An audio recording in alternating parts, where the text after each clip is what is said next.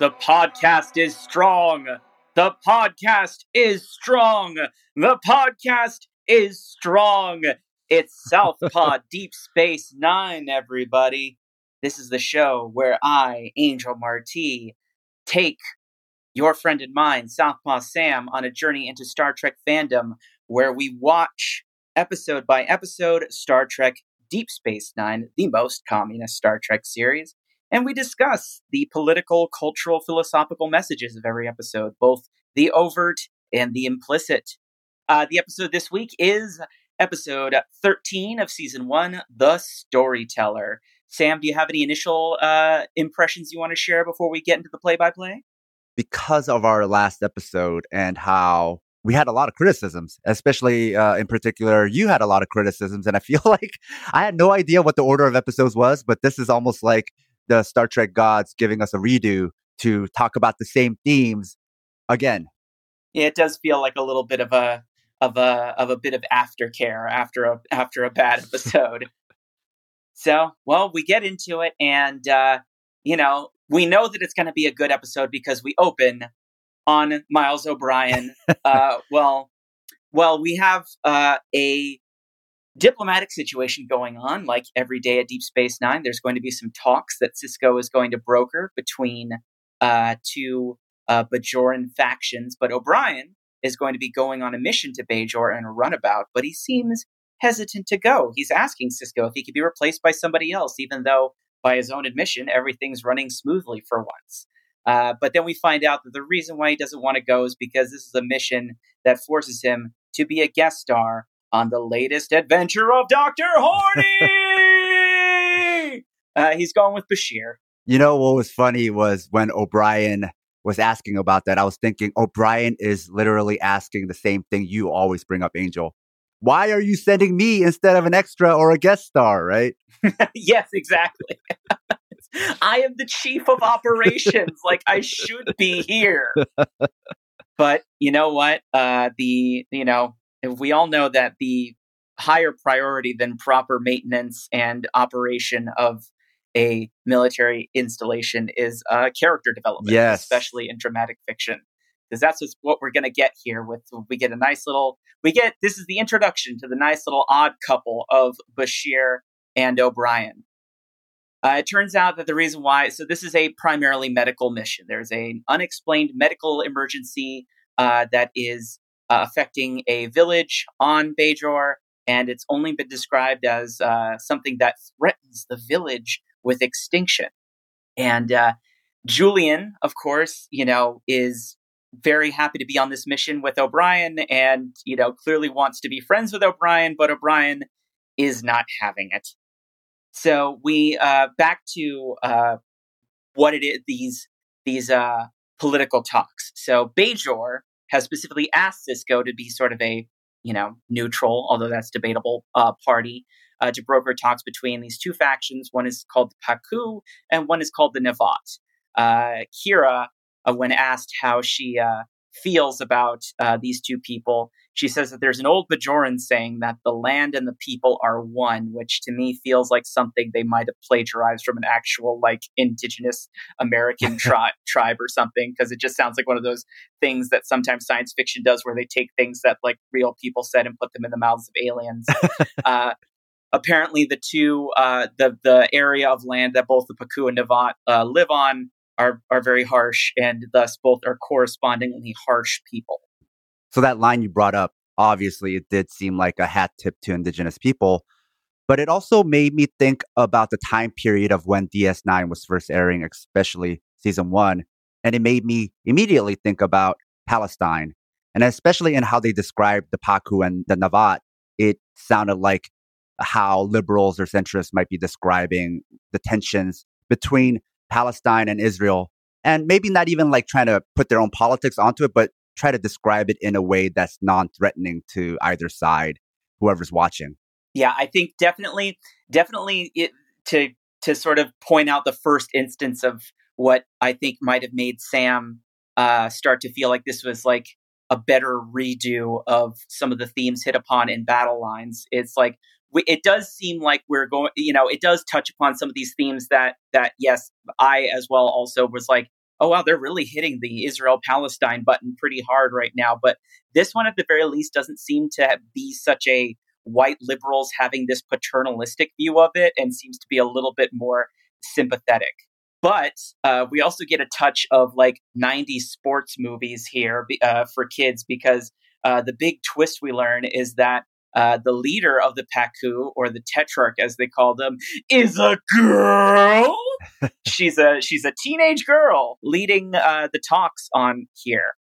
So we cut back to the runabout to Bajor, where Bashir and O'Brien are on their trip. But Bashir has a nice bit of like very sort of forward, honest vulnerability here, where he basically just asks O'Brien, like, "Yo, what's your deal? Do you hate me?" And I really start. I think this scene in particular is where we start to see like Bashir become a little bit more than Dr. Horny. I think this is where we finally start to see the development into like a genuinely like charming and relatable character. Because here, in a scene like this where he's talking to Bashir, where he's talking to Miles, we understand that Julian is just somebody who's genuinely curious about other people and the world around him, and his curiosity fuels this kind of enthusiasm that can sometimes seem like obnoxious and overbearing. And honestly, I can really relate to that, and that's like something that I've dealt with a lot in my life. And sometimes that desire for just wanting that curiosity and the desire for connection with people, can sometimes, if not directed into more productive areas, can manifest as like, hitting on like any woman who seems nice to you. And so here we're finally seeing the redirection of that energy into a fulfilling homosocial bond with another man. So I think I'm gonna start, hopefully we all start feeling a little less creeped out by Bashir as this season, from this point in the season. So they beam down to this village, which I like to summarize the aesthetics of this village as like space Flintstones. It's like living in caves, but make it technology. They are met by the magistrate of this village, Farron Cog, who takes them to see Zordon dying in bed. No, it's not Zordon. That was a nod to the 1995 Mighty Morphin Power Rangers movie, if anybody remembers that one. That when Zordon was like just a dude in a trash bag lying there dying after his tube was broken. Anybody else emotionally traumatized by that? But it's not Zordon. It's the village elder, known and spiritual leader, who is just known as the Sirah. And apparently, if he dies, we all die. That's what the magistrate says. And I keep getting distracted by the fact that Syrah is also one of my favorite kinds of wine. So I just imagine this is like a vineyard where they're like, if the Syrah dies, the harvest will be ruined. Back on the station, Sisko tries a preliminary meeting between the Tetrarch of the Pacu, whose name is Varys Sul, the teenage girl, and Woban, the leader of the Navat, who's like basically he's kind of like a neckbeard without the beard, because he's just like a stereotypical condescending man, to contrast against the young, capable woman who nobody takes seriously. So here's where it really starts leaning heavily on the Israel-Palestine allegory, because it turns out the source of the dispute is that there's a historical treaty between the Pacu and the Navat that the border between the two peoples is supposed to be a specific river. However, during the occupation by the Cardassians, the Cardassians diverted the river during for some kind of industrial reason, and because the river's course has changed, now there's the dispute over where is the actual border? Has the Navat, has the Pacu claimed new territory, or do they no longer use the river as the border? So I caught the same thing you did about Palestine and Israel again, but it also made me think about the Korean Peninsula, especially because the border is man-made, and that bit about the Cardassians recreating that border based on whatever was convenient for them definitely reminded me of Korea. Not that the writers were necessarily thinking about that, but just because the things that happen in one place happen in a lot of places. So a lot of these types of engineering and statecraft didn't just happen in one area. That type of meddling happened in a lot of areas. Right. And to go back to one of my problems with battle lines was like, with the dispute between the Ennis and the Null Ennis, they just sort of went that whole simplistic, we've forgotten what the whole argument was about. But here it's like, yeah, like, like I said in that episode too, it's like the British partition of Palestine, and like actual European powers, like basically imposing that border the same way. That's why do you like, if anybody looks at a modern map of Africa, why do you think all of the countries have such like neat square borders when like no other countries in Europe have like such nice like angular borders like that? It's because of arbitrary carving up of borders by colonial powers. And here they like have an actual like realistic historical analog to that, which they, I guess maybe because the Ennis and the Null Ennis weren't Bajorans, they couldn't have woven the Cardassians into it. But anyway. The other thing that it made me think about was Palestinian voices, because even by the 90s, there weren't many mainstream Palestinian voices, which I'm sure also includes writers' rooms. With a lot of progressives now being more sympathetic to Palestine and there being more Palestinian voices now, I wonder how well all these old takes age. Like, progressives might remember DS9 one way, and then when they watch it again, especially in the current climate where, like I said, we're much more sympathetic to Palestine and we know more Palestinians, there's more Palestinians in the media who are speaking up about Palestine. Maybe not necessarily this episode, but there's some other episodes where people might think like, this episode didn't age as well as I thought. I mean, we kind of do have this one and Battle Lines as a nice little Goofus and Gallant pair to like, an immediate, comparison of what ages well, what doesn't age well. Yeah.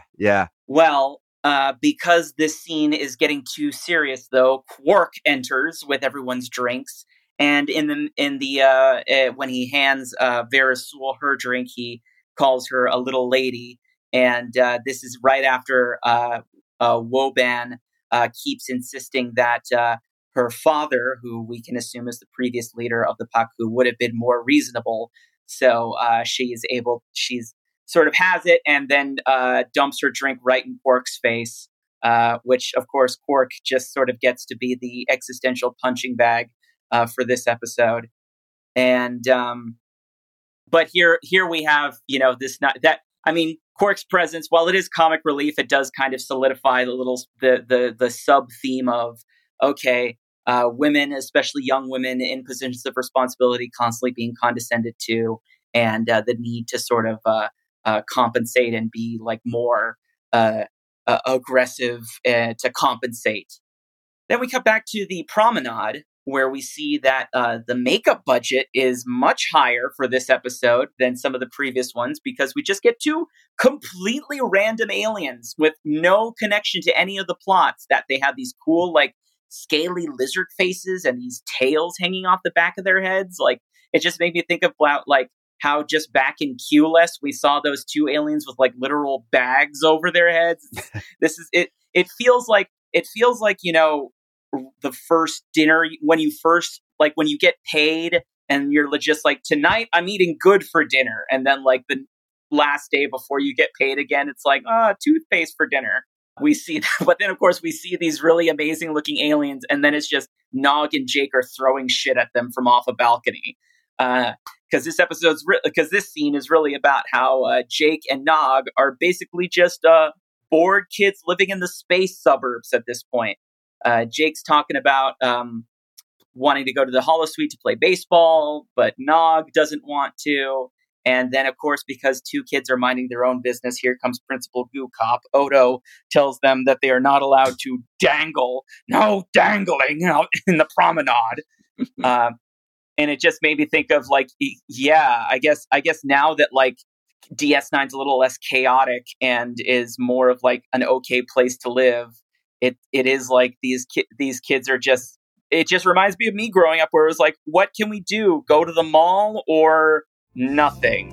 A note to our loyal listeners. If you love the Southpaw Project, please support us and help us get paid for our labor, by financially supporting us on Patreon. This will give you access to exclusive bonus content, as well as our private chat group on Discord. Show your Southpaw solidarity, by supporting us, at patreon.com/southpawpod. Because Bashir's finally maturing, the horniness is like energy. It cannot be like created or destroyed. So it's just retransferred somewhere else, because Nog sees Varys Sul on the promenade and starts feeling a little birds and bees action in his lobes. But before we can see that develop, we go back to Bajor. So we learn that the Sirah, he has an assistant named Hovath. And he's, in his compromised condition, he's telling Hovath that he has a duty to be somewhere by nightfall. But Bashir's telling him he's in no shape to go anywhere. But then the Sirah starts talking about how the prophets must have sent somebody. First, he thinks maybe it's Bashir who was sent by the prophets. But then he realizes that the prophets probably have boundaries. So then he's like, oh no, it must be O'Brien who they must have sent. So he asks O'Brien to come over to his bedside with troubled breaths. And he tells O'Brien that there is another Skywalker. That the prophets have not failed them. The minister, so the magistrate, sorry, I keep saying minister when I mean magistrate. I don't even know if those two things are functionally any different, but the leader person who's not old and dying comes in. He asks Bashir what the diagnosis is, and Bashir diagnoses him as being an old fuck who's going to soon be an old dead fuck, so he really can't do anything. The minister brings up, however, that there's this creature called the Dal'Rok who lives in the woods and comes to attack the village every year at the end of harvest season. And it comes for 5 nights, and only the Sirah is strong enough to defeat it. We only had enough Sirah for 1 night, but by miracle it lasted 5. So we cut back to the station to prove that the horny, the specter of horniness has moved from Bashir into Nog. He pulls a Julian and says he found out where Varys is staying, where her quarters is, and takes Jake to go meet her, I guess. But when Nog's too nervous to function properly because he's seeing a woman, I guess. And when they finally get a chance to talk to her, Jake ends up playing it completely smooth and ends up just convincing her that they're there sent as a welcoming committee from DS9, the preteen, not quite kiddie welcome committee. And then he convinces her to go along with them to watch some ships go to the wormhole. And they then say, come with us, we know the best place to watch, which confirms it is canonical that DS9 has a makeout point. So back on Bajor, the Sirah, he stumbles out of bed at nightfall and then goes to stand on this precipice near the village square, and this menacing cloud starts to form above them, sort of like in Ghostbusters when Gozer starts to appear above Dana Barrett's apartment building. Probably filmed with a similar technique too, because it's very much like a cloud tank kind of thing going. O'Brien is scanning with his tricorder, and he says he doesn't notice any atmospheric disturbance. And then finally, the Sirah begins his monologue, which is really worthy of any Shakespearean actor doing a cameo on a Star Trek show. Basically, he just we're never really told if there's a specific format to the story, but he's just basically saying the Dal'Rok, he is really pissed off, but too bad, we can beat him. And he shows up, he describes the fury of the Dal'Rok. O'Brien's continuing to scan it. They confirm it's not a hologram, so we know that it's not something that simple. But then we see that as the villagers start to get scared of this Dal'Rok, the Sirah starts hyping him up. He just basically says, the village is strong enough to beat him. Come on, we're strong enough. But because instead of physically attacking this Dal'Rok beast, what happens is, as they feel sufficiently hyped, this energy beam materializes coming off of them and shoots at the Dal'Rok, which basically means the Sirah got them all to do the Care Bear stare. That's basically how they defeat the Dal'Rok. Unfortunately, after finally defeating the Dal'Rok for this night, because it's the third night, it's the fourth night, the Sirah collapses because he has having a relapse of old. And the Dal'Rok actually fights back and shoots some lightning that actually causes some damage to some of the cave areas. So we know for sure it's not just a purely elusive image. It must be like some actual thing capable of fucking shit up.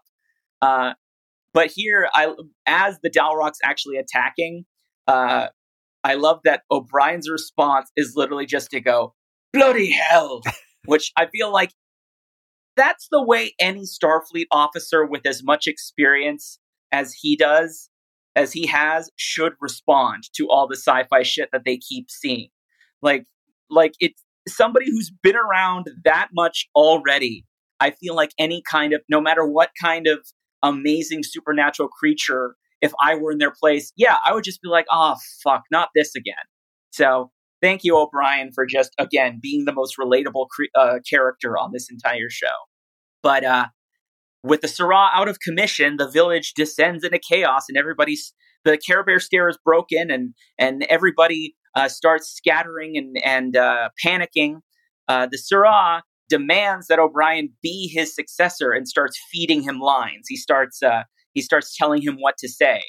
And that is enough, apparently. Them hearing O'Brien say the right things to say gets them to rematerialize the Care Bear stare and finally defeat the Dal'Rok. So O'Brien's first time performing, he doesn't bomb too hard, and in my experience, that just means that now he's going to be one of those insufferable people who then turns his Facebook profile picture into a picture of himself at an open mic, and he's going to talk about how storytelling is his mission, his calling, and he's going to need a blow to his ego pretty soon. But back to O'Brien, though. So the Sirah keeps feeding him lines. And much like how Americans don't seem to care when they watch Joe Biden slur over lines on his own teleprompter, the villagers enthusiastically accept him as their new doughy Irish savior. But much like Dewey Cox, Sirah dies the moment he gets off stage. If anybody's seen Walk Hard, one of my favorite movies. But so he's dead, like dead. He doesn't even like grab anybody and say, "Make me live," like he's dead. And they're like, O'Brien's the new Sirah, and he literally does like the Tom and Jerry nervous gulp, like when that happens as it cuts to a commercial in that moment. Like I mean, if it was anybody other than like Calm Meaney, who's like just so able to be this very relatable and realistic schmo, it would have looked cartoonish. But because it's him doing it, it's like you buy it. So back on the station. We see the negotiations are not going very well.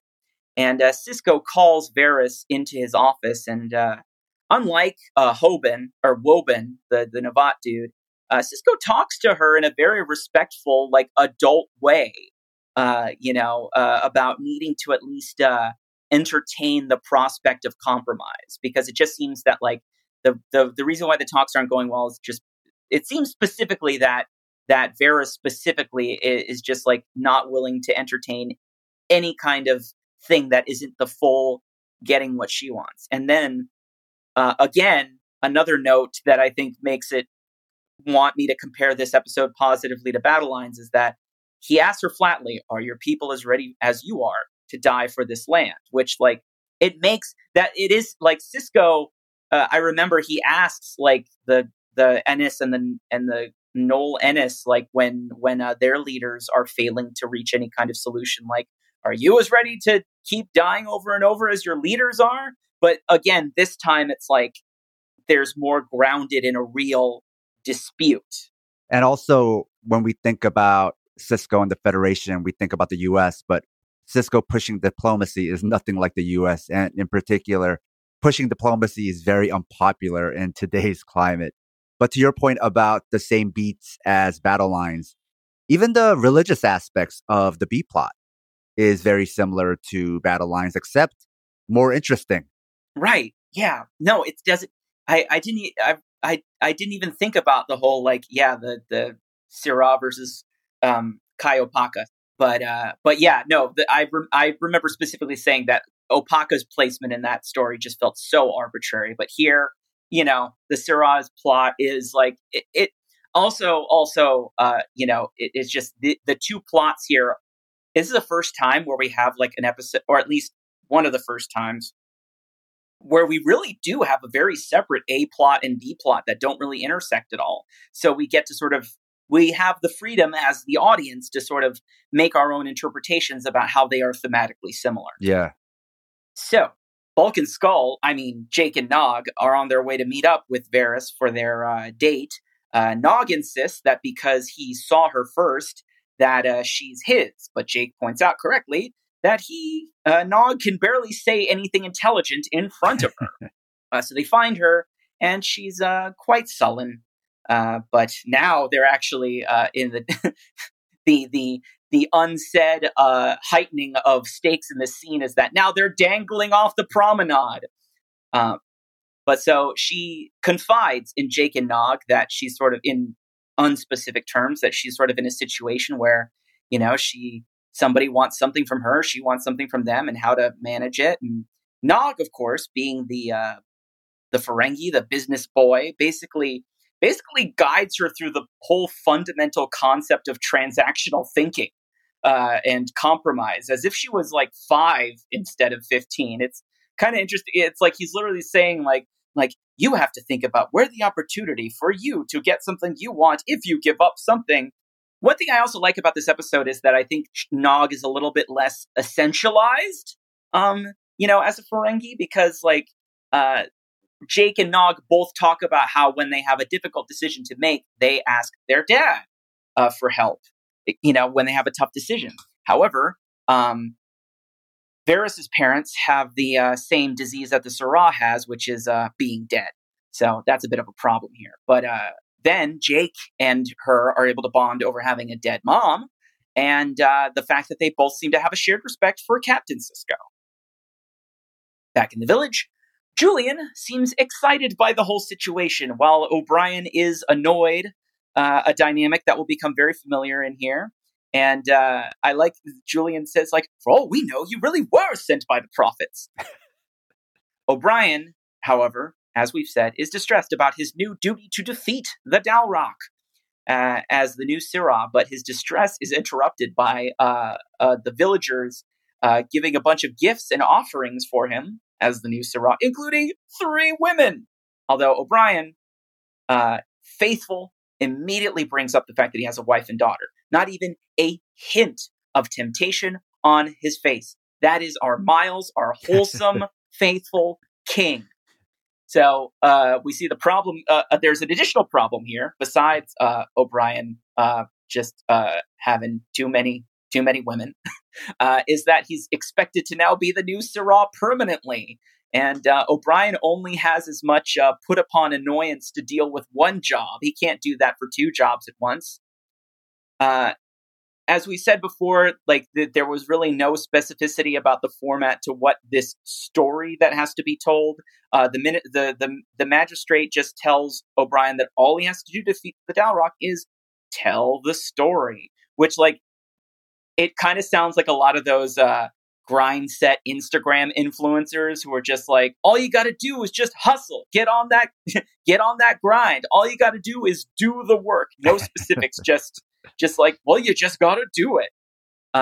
When the magistrate leaves, Syrah's assistant, the former Syrah's assistant, Hovath, lingers a little, gives O'Brien a little bit of a knowing look, very clearly suspicious.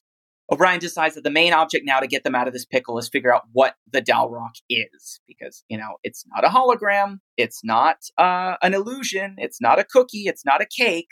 What is this ontological fig Newton of the Dal'Rok? The Dal'Rok. I almost called it the Balrog. That's probably where they got that name. They probably were just like, let's call it the other nerds will enjoy this reference. The other nerds within the nerds. If you love the Southpaw Project, please support us and help us get paid for our labor, by financially supporting us on Patreon. It'll help us supplement the cost of running this project, the incredible time and energy we put into it 7 days a week. And you'll be giving us some breathing room, not only to juggle Southpaw with our day jobs, but also to expand Southpaw into other areas. Show your Southpaw solidarity by supporting us at patreon.com/southpawpod. Back on the station, Jake and Nog, once again, they're ringing at Varys' doorbell, asking her if she can come out to play, but she's too busy being a fucking political leader. But she actually ends up asking them for a little bit more advice, and she asked Nog in particular for advice on like if an opportunity is worth the risk. And Nog ends up giving her some advice that she actually finds useful, and Nog decides to celebrate the fact that they were able to cheer up Varys a little bit by going to steal Odo's bucket, which, you know what? I never hated Nog, but now I love Nog. Let's go. This really sort of makes them seem like sort of little rascals type ragamuffins. Like, let's go steal Officer O'Malley's baton. Oh, you kids messing with me baton again. But, so they go. I wrote down in my notes that so clearly the only reason they're stealing Odo's bucket is because there are no mailboxes on Deep Space Nine to knock over with baseball bats. So one thing I keep noticing here is that Varys, despite being like she's like a designated representative of the Pacu, she has no chaperones or any kind of like entourage or attaches. Despite the fact that she's making these negotiations on behalf of an entire group of people. So she goes with them to steal the bucket. It's like Ambassador Ferris Bueller's Day Off. But then it turns out they go to security and they find his bucket, but it turns out this was all a prank to humiliate Jake in front of Varys by Nog finds the bucket and then goes, "Oh no, Odo!" and throws like some shit at Jake that ends up just being oatmeal. Actually, this might reveal some of my initial reactions to things, because my first thought was, oh, this is going to be the moment where Nog, turns on Jake because he's jealous and like, oh no, a girl is turning the bros against each other. Why are girls so evil? Like, I thought that was going to be the story. But no, Jake starts laughing and everybody starts laughing. And it's just literally them having some, good, again, rascally, ragamuffin-y fun. And then, of course, because kids are having fun, that's when Odo and Cisco arrive and catch them in the act. So there's the aspect of that scene where it comes off like a Mentos commercial, right? Where it's like something bad happens and then, music rises and they're like, ha ha, you're so funny. Odo's bucket. But there's a subtext to this also, which I think is intentional, where the scene can also be read as a racist joke or a prank, but also an ableist prank about Odo.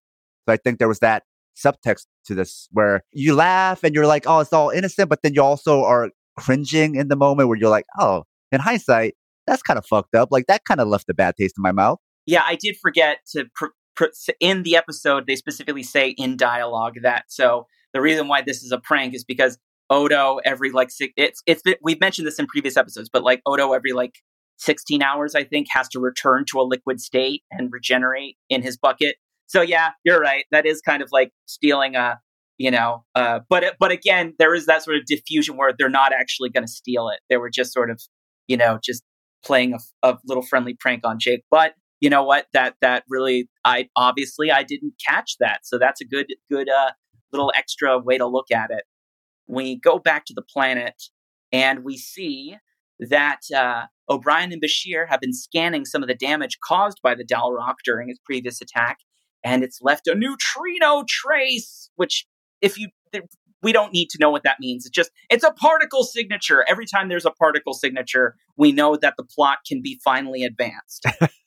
I think you mentioned that before. Whenever they bring up neutrinos, you're like, oh, there it is. There's the clue. The MacGuffin signature. But it's like it leaves a neutrino trace, even though it has no physical substance. So O'Brien forms a hypothesis that there must be a control mechanism somewhere. But before he can go looking for it, the villagers start swarming him like the lepers during that one number in Jesus Christ Superstar. They're like asking him to like bless a child, and O'Brien, of course, as in every job, he is just given too much to do. Hovath, of course, sees the Syrah, usurper to the Syrah getting all this adulation and seethes with jealousy. But once O'Brien is able to escape from that crowd and start scanning the Syrah's room for possible control devices, Hovath finally attacks him with a knife. And during the struggle, Bashir comes in to help O'Brien, but is of absolutely no help, because even when he joins in the fight and it is now two people struggling against one, it still takes a lot of effort to finally disarm Hovath. I like how Bashir's first reaction isn't even to run in to help. He runs towards the window to get a better look at first. Oh, hey, what's going on? And then he runs in. Ooh, they could be playing. They could be having a very aggressive hug. Well, I mean, I guess as a doctor, you want to get a thorough assessment before you act. I must diagnose the situation. But they disarm Hovath, and then they. I like how once they get the knife away from him, O'Brien just sort of scolds him like a really naughty boy. It's like, care to explain to me why you're trying to stab me? He wasn't even that mad. Yeah, he wasn't really. It's just that's what when you live the life of Miles O'Brien, you just kind of shrug off people trying to stab you. You're just like, really, like why are you the one doing this week? It's like his reactions to everything is the same. Whether Bashir says something annoying or you try to kill him, it's always mild annoyance. Just whatever happens in his head, he's always just waiting for quitting time. Like that's just the mentality that he carries. In his head, he's just waiting to punch out. I just work here. So apparently, this Syrah so Hovath wasn't just the Syrah's assistant; he was his apprentice. He had been studying with him for 9 years. But the Syrah picking O'Brien, according to him, was his way of punishing him for having failed to stop the Dal'Rok when he was given to the opportunity to do so 3 nights previously. So finally, he's able to reveal to O'Brien and Bashir that the Dal'Rok is controlled with a bracelet that contains a fragment of an orb from the Celestial Temple. And Bashir mentions that they had one of those things on the station previously, and I wanted to specify, if anybody was wondering, that they're referring to Culus, that orange glowing thing that turned into a stingray and went into the wormhole. So that's one can form a Dal'Rok, one can turn into a stingray, one can take on the form of an ice bucket, one can take on the form of a Sasquatch. We'll see what the rest of them can do. So apparently, then he explains that this Dal'Rok ritual, it almost feels a little bit more like the Ennis Null Ennis. It feels like this would have been a good solution to the Ennis Null Ennis conflict from the previous episode, because apparently, like the village was originally filled with a bunch of different people who were all fighting each other for different reasons, and this whole Dal'Rok ritual was created to unite everybody and give them something to fight against, because the orb fragment helped create a physical manifestation of the villagers' fears, and then the Care Bear stare is like a manifestation of the villagers' thoughts that allow them to control the manifestation. But the villagers don't know this. This is like a secret passed down from Syrah to Syrah. So basically, the Dal'Rok is like if the U.S. manufacturing wars in the Middle East was good somehow. Yeah, I was thinking about the same thing, how the Dal'Rok is basically a man-made devil to control the people, which sounds familiar, right? Not only obviously about the power of religion, but also, to your point, politics. But on top of that, bigotry. It doesn't have to be a spiritual demon, but could be foreigners, to black people, to Chinese, to feminists, to trans, and so forth. But at the very least, the Dal'Rok is a fictional being. Like if that's the only way that it's good. But back to this situation. So the Syrah, so Hovath, basically wants another shot at this. And O'Brien, because he didn't want the job in the first place, is willing to just say, okay, you do it. And but the magistrate comes in and says, no, that guy already failed. Like, no. We cut back to the station. Sisko and Varys are having another talk after them getting caught. And Varys says that Bulk and Skull, or Jake and Nog, are nice boys who didn't mean any harm. And this scene between Sisko and Varys is another interesting little sub-thread about how, it can sort of reflect on when we talk about like child soldiers or just, young people getting thrust into conflict because of war, is that oftentimes, they are denied the regular rights of childhood that we associate most children in America as having.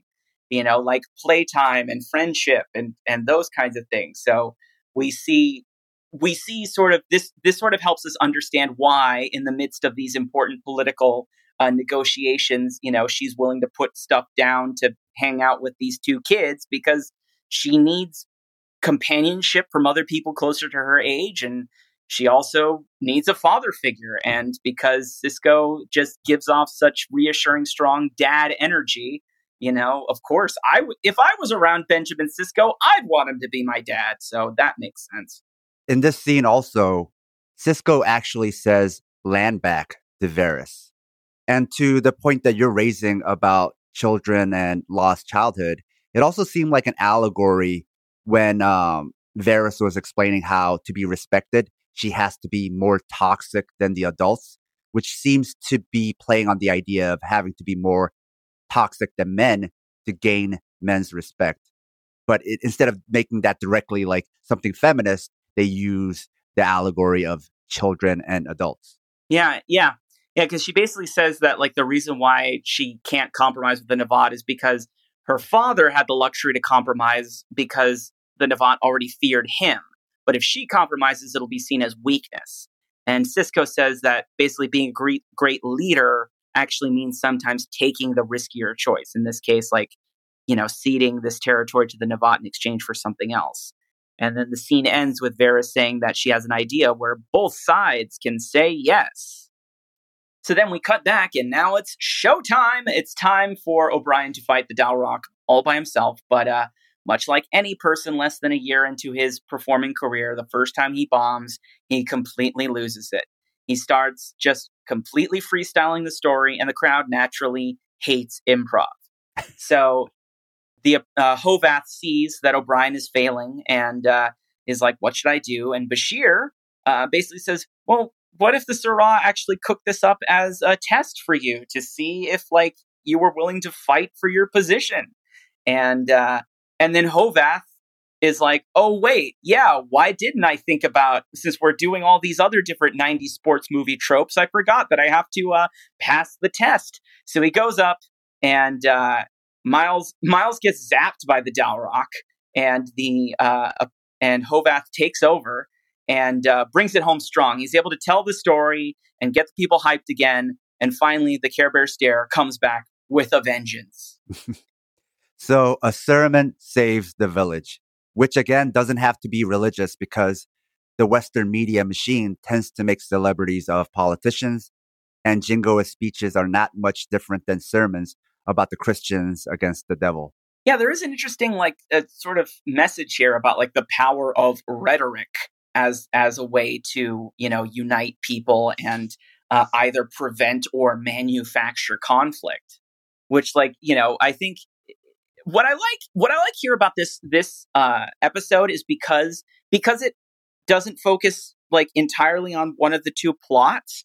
It doesn't try to moralize too much about or like give a definite opinion on like, is this right to have this Dal'Rok ritual?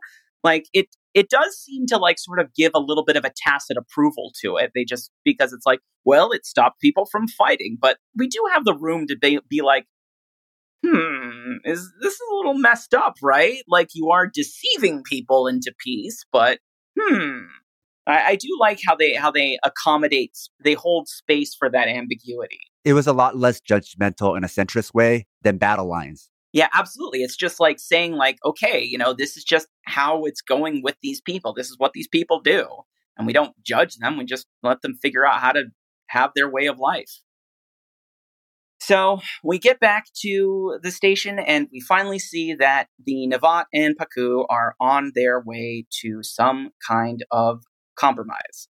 And as Varys is on her way off the station, Jake and Nog say goodbye. And Varys gives Nog a kiss on the cheek. But then in the midst of his ecstasy, Odo shows up to take both him and Jake off to horny jail. So it ends with land back plus trade compromise. And I think the writers know that's unlike real life, but I think that's the point, right? That's the point that they're trying to make. But also, this didn't involve any corporate interests, which makes it a lot simpler, right? It just was about these two sides instead of like all these other middlemen that are involved in every geopolitical decision that is made in real life, right? So that's also the nice side of fiction is if you don't want them involved, you could just not write them into the story, right? Right, exactly. Well, yeah, actually, I didn't, sometimes it was easy for me to forget that the Navot and the Paku were also Bajorans. You know why? It's because, we were seeing all these different sort of subsects of the same alien species. We were able to see this sort of diversity of cultures and ways of life within one planet. So, again, we're, really taking strides to develop what up until this point had really been monolithic alien cultures. So this is a nice, good, platonic example of what Deep Space Nine starts doing to really enrich the Star Trek franchise. All right. Well, next week, we will be doing another episode that takes us back to Bajor. It'll be episode 14, Progress. We all like progress. But if you like this episode and you like the show overall, please go to patreon.com/southpawpod and kick in a little money to the entire Southpaw project. For as little as $4 a month, you can become a member of our Discord. And that money helps support not just this show, but also the Prime Southpaw podcast. It helps fund Fight Study, Working Stiff Radio, which is pro wrestling oriented, Pride Never Die, which is MMA from an LGBTQ perspective, and all the other things that are on the horizon to keep expanding this lovely community. Until then, I'm Angel, and my co-host is Sam. Da-da-da-da.